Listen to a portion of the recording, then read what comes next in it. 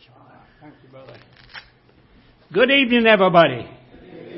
Good to see you back tonight. Well, not everything works like you'd like it to go. Got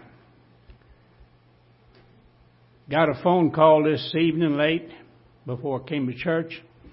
My granddaughter's husband, he's about 30 years old, got killed in a car wreck last night. And they live down at Murfreesboro, where I just came from. Got his wife and 3 little children, a little girl, baby girl, just a cute little doll, about 2 years old, not quite. A little boy, not quite 5. Another little boy, not quite 7 years old. And so it's a real tragedy. So you need to pray for me. Don't ask me a lot of questions. I don't know anything about it other than that.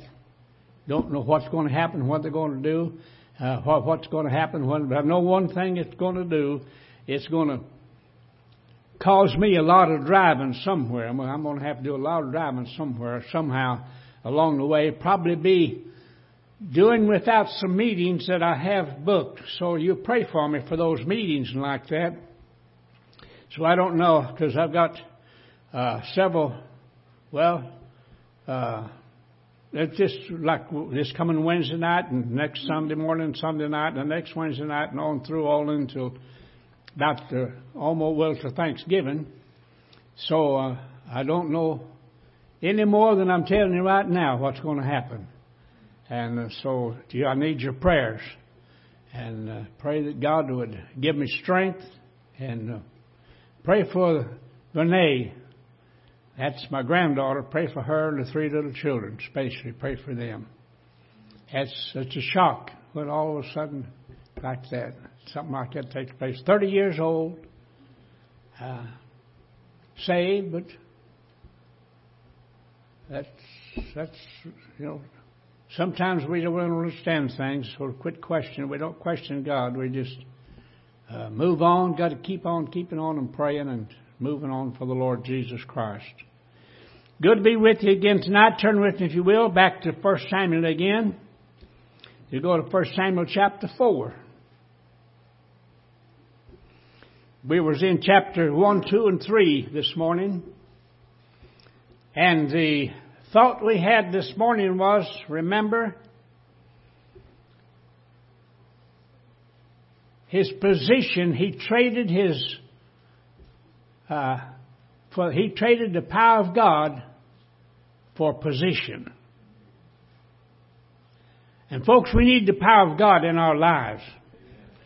You don't trade the power of God for position in life. And that's what's happening across the world. You look across America, you travel like we do, and that's what you'll find out. People are trading the power of God for position, for preeminence, and say something they're doing and something they are may shine.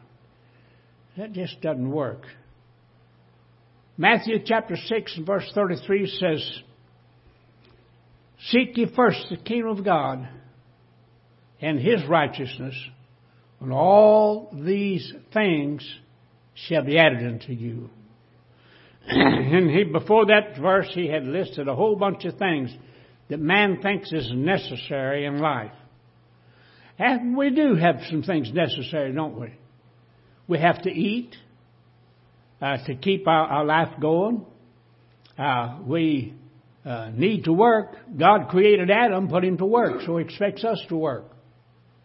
And so there's a lot of things we need to do. We have to have some things along the way. Some food, some clothes, some shoes, place over our head, roof over our head.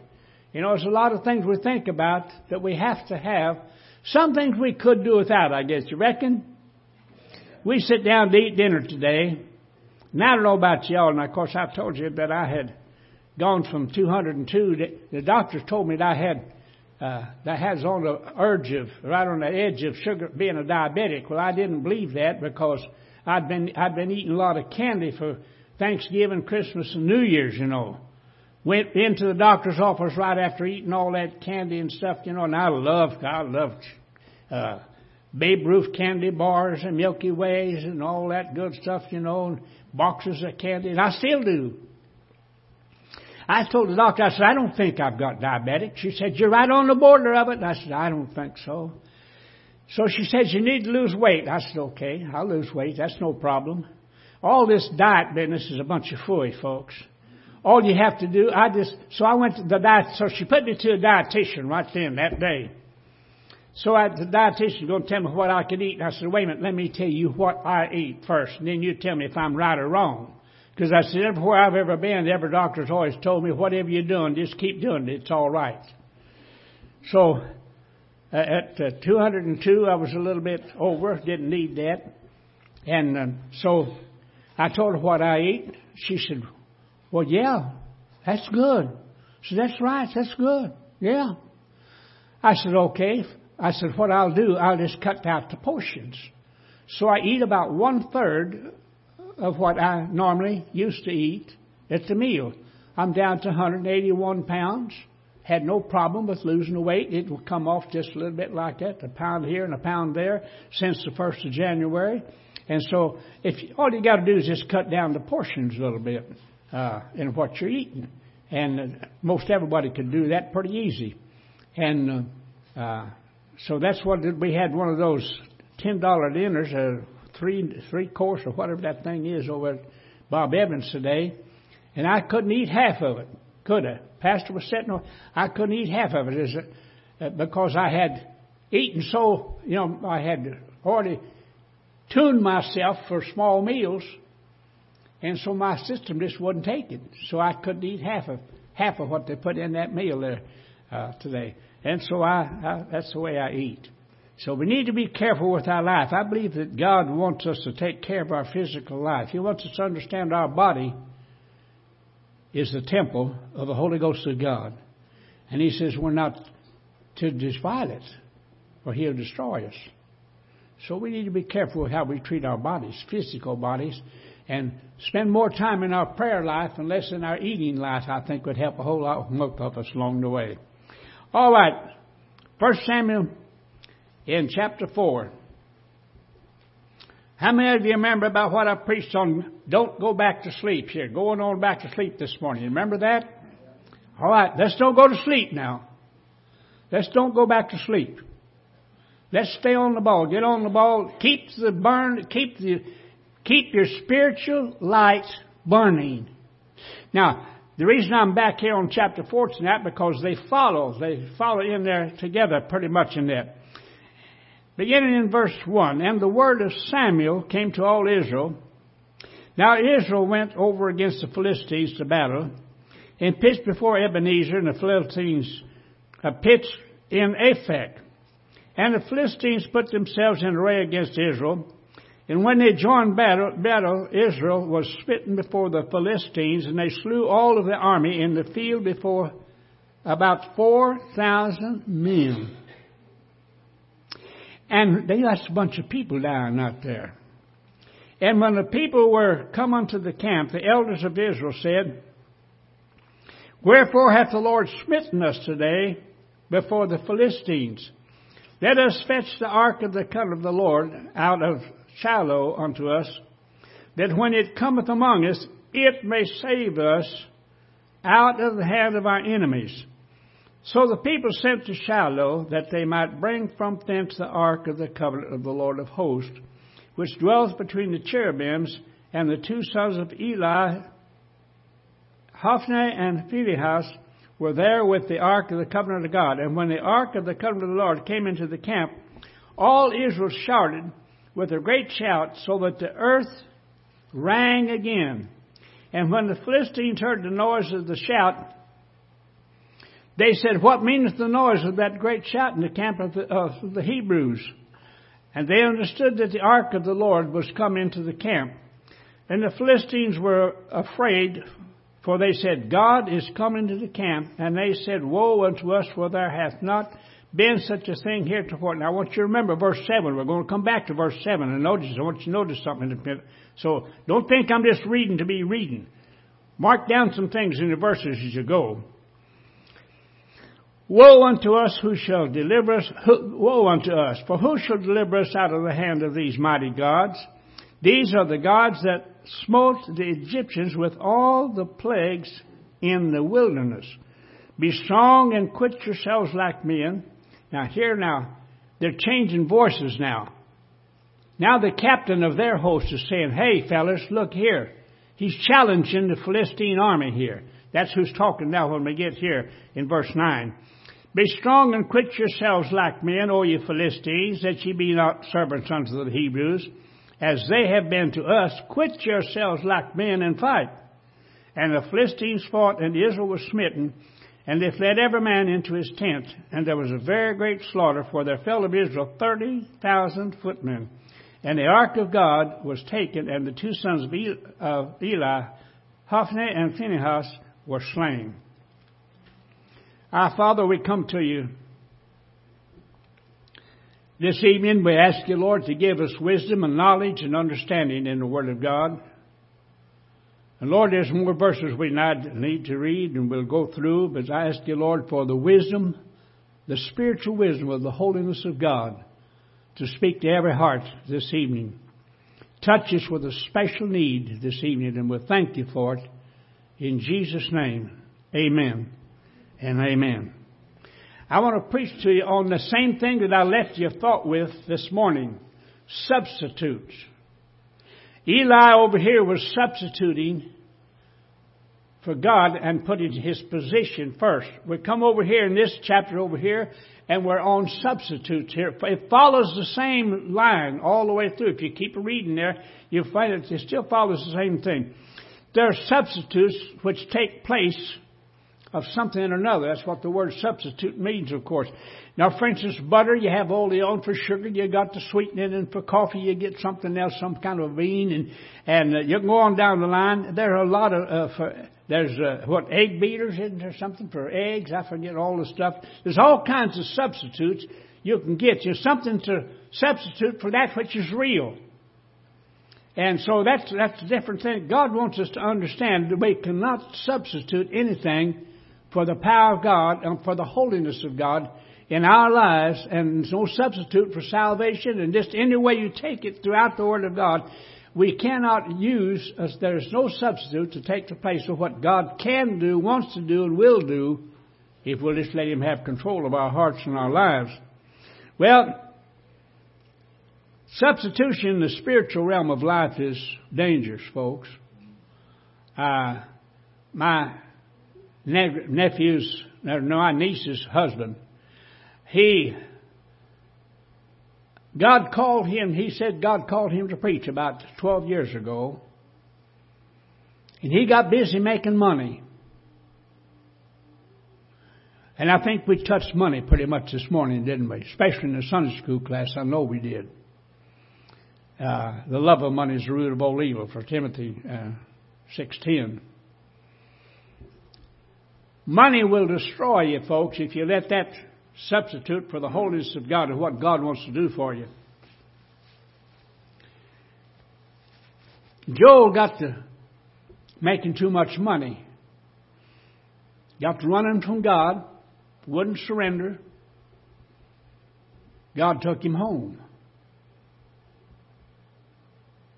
Boast not thyself of tomorrow, for thou knowest not what a day may bring forth. You don't play games with God. You don't do that with God. Listen, when God tells you to do something, obedience is what God expects out of us. Remember what Samuel told Saul, King Saul? He said, disobedience is like witchcraft. It's better to obey than to offer a sacrifice, for disobedience is like witchcraft. So we need to understand, you don't run from God. You cannot, there's no substitute for serving God. So we need to stay on the things of serving God. We need to look at the scene here we've got here. The lethargy of the people of Israel here had become kind of lazy. We called it this morning lackadaisical. I don't know if y'all ever heard that word before. That was my mama. Mama always said, so Mama said, son, you're getting lackadaisical. Get busy. Yeah. I was slowing down too much, showing me to do something. And so we need to realize that the laziness in our Christian people causes a decline in our spiritual attitude and our spiritual nature that God wants to enlarge and work with us. And so it causes a lot of problems with us. And so Israel had done that very thing. And so the Philistines, if you'll notice, we went to verse 7. I called you to look at verse 7. Remember what it said there? And the Philistines were afraid of who? Who? I didn't hear you. Who? Who? God. All right. Now then, let's look in verse 3. Let us fetch the ark of the covenant of the Lord out of the Shiloh unto us, that when it comes and is among us, it may save us. And talk about God, talk about the ark. The ark of the covenant. You say that represents God. That isn't what they're saying here. They were looking at the ark. They were not trusting God. They was trusting the ark because they knew God really always honored the ark, and that was a place where God was, and they were to come to that to worship. But they had substituted the ark for God and put that in and said, let's get the ark in the camp. And here we find the Philistines, by verse 7, are trusting God, or are afraid of God more than anything else.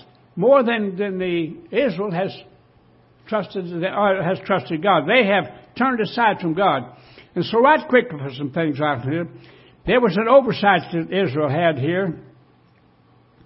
The ark was good, but we cannot depend on golden gods that have been made, and it was made according to instructions by God. And we can't do that to do what God did. We can't substitute those golden gods for the glory of God. We need the glory of God in our daily walk of life. Now we have to, like I say, now let's go back and pick up now what's happened here and going back to sleep. These 2 chapters especially hold together, folks.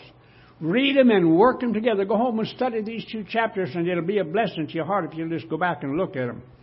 The ark was built from God's instructions. God abode between the wings of the cherubim there on the ark, and it was sacred, and it was a sacred symbol, but they were looking to the ark and not to God. That it may save us. Let's get it. Let's go get it. And the people sent to Shiloh that they might get the ark, get it, and bring it into the camp. It. Now, we don't call God it. God's God. And we need to recognize we're singing the song, God, how great you are. And I thought about that song, how that ties in right here. They had forgotten the greatness of God, the holiness of God. They had forgot everything about God. Here, all the way down to the head. Sometimes our churches, if we're not all careful, I'll get into some of these. Excuse me. They get into the business of building a new church. And they get so involved in building a new church. Our church down in Florida is getting involved in that right now, and the people are all talking about, our new church, what it's going to be, what it's for. It scares me to death because people are going to try to substitute. And so you're going to have to be very careful what you do. It's wonderful to have a building, but this building is not the church. You're the church. You that are saved, you're the church. You're the body of Christ. And so that's what's holy. You're the temple of God. It tells us that we need to remember that because we belong to Him. Then I noticed something else about this. They're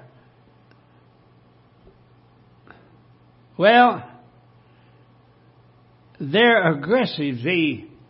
The Philistines, the aggressive pursuing there did something along the way and got the Israel on the move. But you want to notice what Israel did here now in verses 3 and 4. We go back to Revelation chapter 2, and what do we get in Revelation chapter 9? I'm trying to help you with the lesson tonight that'll help you a little bit. In Revelation chapter 2, what is the first church that they were told? He said, unto what church? A church of what? Ephesus, remember? All right. That church is Ephesus. What had they done? They had left, not lost, left their first love.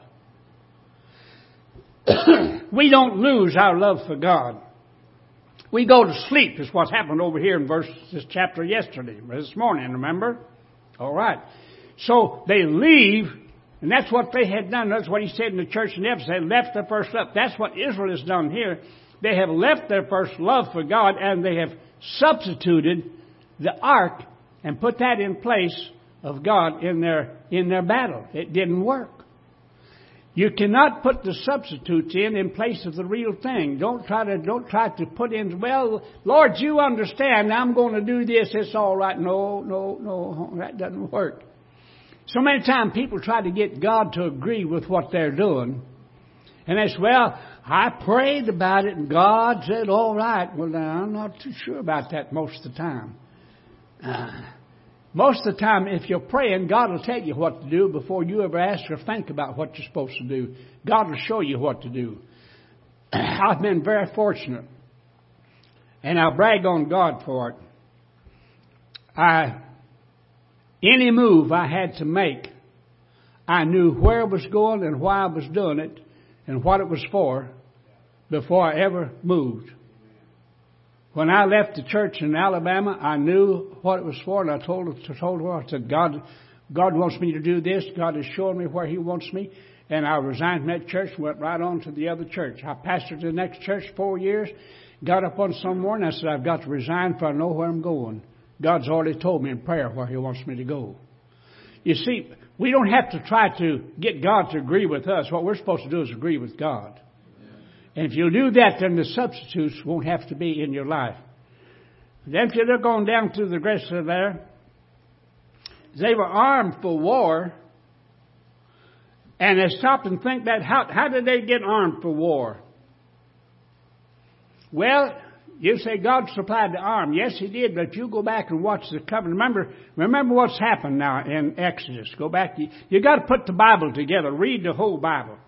You got to go back there. When they left and crossed the Red Sea, how much armament did they have? None. They had none. Had nothing to fight any battle with. They had to depend completely on God to move the water aside there and let them walk by across on dry ground. Not in muddy muck, but on dry ground. That's what the Bible says. All right, but when they got across, Israel's army then, or Egyptian army, the Egyptian army then tried to cross, and they drowned in the water. Well, common sense will let you know what drifts up and dries up. The weapons of Egyptian army got up to shore, and so they got picked up. The Egyptians, a lot of what the Egyptians had, it was waste from the water of what they lost as the Egyptian army drowned. As you read through the Scripture, you see what's happened. So God supplied their need. They didn't have to get picked up. And then God showed them how to do everything when they got over in the wilderness. They were not the artificers, that'd be the best word to use, I guess, in making gold and fixing brass, melting down and doing things with gold and brass and so forth over in Egypt. So when they got out there in the wilderness, God showed them how and with what they had and what to do and how to do it. When they listened to God. I stop and think about Christians today in Acts chapter 4 and verse 31. It says, and when they had prayed, the place was shaken where they were assembled together. And they were all filled with the Holy Ghost and spoke the word of God with boldness. When they prayed. I'm afraid we miss that when sometimes in our daily life. That we don't spend that time in prayer. I tell you, I love to talk to God. I just a time with me, and I get excited about it. And sometimes my son will call me and he'll ask me what I've been doing. And I tell him, boy, I've had a time talking to my Heavenly Father this evening or all morning or whatever time it was. I love to just talk to God. I love to talk to God and pray because God will lead you. God will show you what He wants you to do if you'll just be honest with Him. Now, Israel was not honest with God here. They wanted to look and put in a substitute in. There's no substitute for prayer, folks. No substitute for serving God. No substitute for your salvation. Notice the next thing there.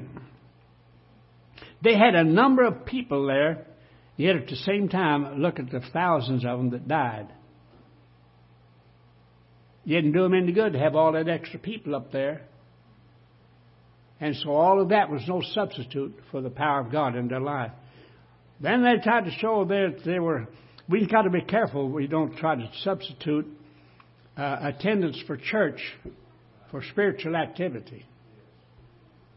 See, that's what they've tried to do here. They've tried to substitute some power like that for the things of the Lord.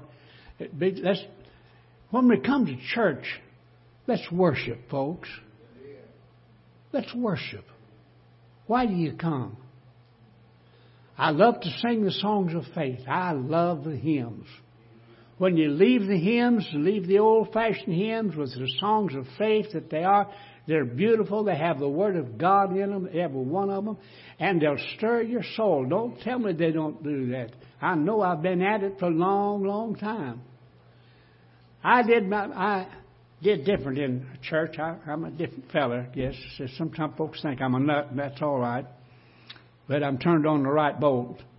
But anyway, when I pastored, I didn't have a junior church.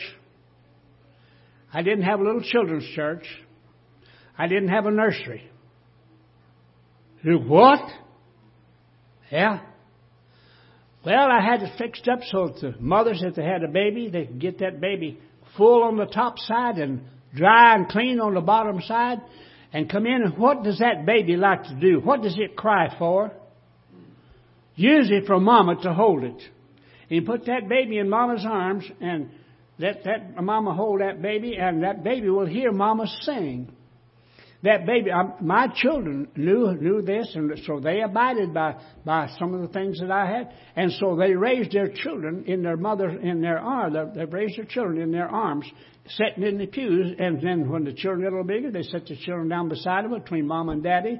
And when they got up time that Mama wanted to go to the choir and sing, the little girl was big enough, she came up and stood in the choir by Mama. That way she learned to sing.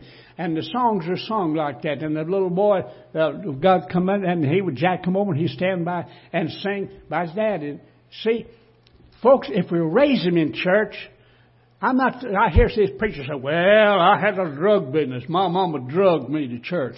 Well, that's a disgrace to make that statement. That's a disgrace for a preacher to make that kind of statement. My parents didn't drag me to church.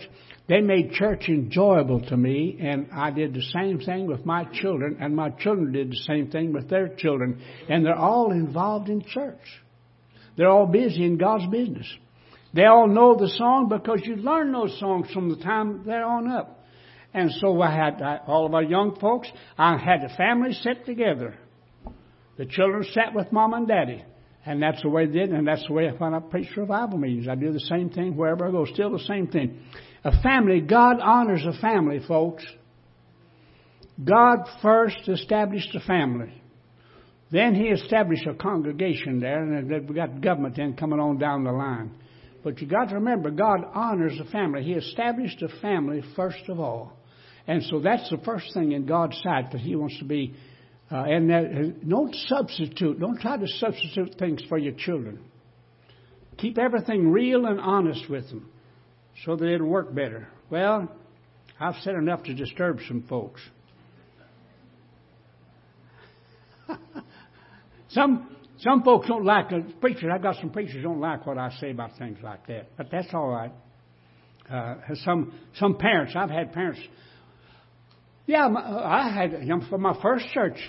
What about the women when they nursed their babies? I had them sit on the back row until they got done nursing the baby, and then they could come up and sit with their husband. Nothing wrong with that. The babies are still hearing the songs being sung, and they'll hear the preaching being preached. You see, I believe some things got plumb out of order. We're so busy in our churches today try to have all this activity and all that activity. We got this going and that going and that going and got something. And you don't know what's going on in the church because they're going so many different directions today. I went into one of them one day and looked at all they had 9 different things going on in the church Sunday morning. My soul, no wonder they're confused. Why, that would confuse anybody. You can't substitute just being honest and being faithful with God and sitting down and standing and singing the songs of faith and hearing the preaching of the words of God. There's no substitute for that anywhere. And so we need to be faithful to it. Well, no substitute for tithing. No substitute for the mechanical folks of you hear a lot of folks have the mechanical attitude of Christianity, but don't really do the same thing. A lot of folks like to attract attention sometimes. Notice what happened. It said, all Israel shouted with a great shout, and the Philistines heard the noise and said, hey, what's that shout over? They wondered what that shout was about. Well, I've been in places where I've heard fellows shout in the church, but never saw anything out of them outside of the church. If it's real, praise the Lord. But when you shout, you better make sure your running is the same way as your shouting is. I don't object to people shouting in church, and sometimes you raise your hands in holiness to the Lord. That's fine. Just make sure your walk is matching your talk, and that's what makes the difference in the whole thing. Well,